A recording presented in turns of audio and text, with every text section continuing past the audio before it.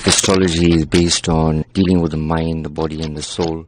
Because I'm a universal astrologer, so dealing with people would obviously be something that wouldn't be a religious matter. It would be more for universal humanitarian matter. So I believe that the soul doesn't have a religion. Astrology is more about guidance.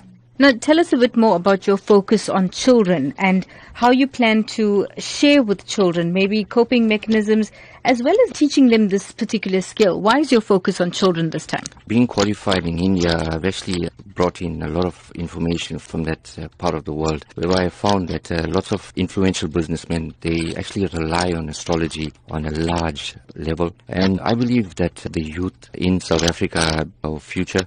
And if we give them a better understanding about themselves, not around us, we don't want to know anything around us. If we understand ourselves from within, we'll be able to adapt to the surroundings. From a teaching aspect in terms of astrology, I would actually advise them about character analysis, personality traits, more importantly about bringing out the best kind of qualities in them that will actually help them to grow and to become future leaders.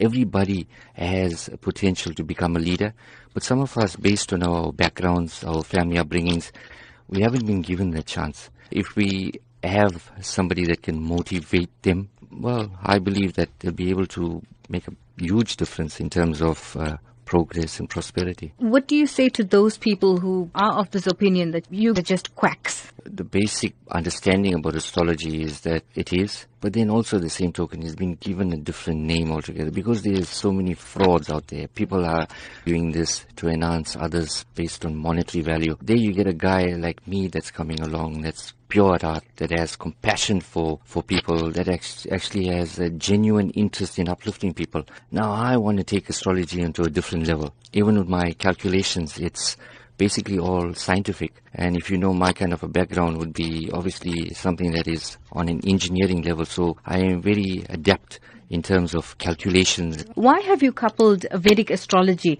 with life coaching? From an aspect of mind, body and soul, I think it's very important that if our souls are nurtured based on our upbringings, our bodies shine. Then the mind automatically thinks. And in order to have the mind thinking, and in the fast way that we are living at the moment, Vedic astrology and life coaching would obviously be something that I'll be adapting into a mind, body and soul aspect in terms of growing.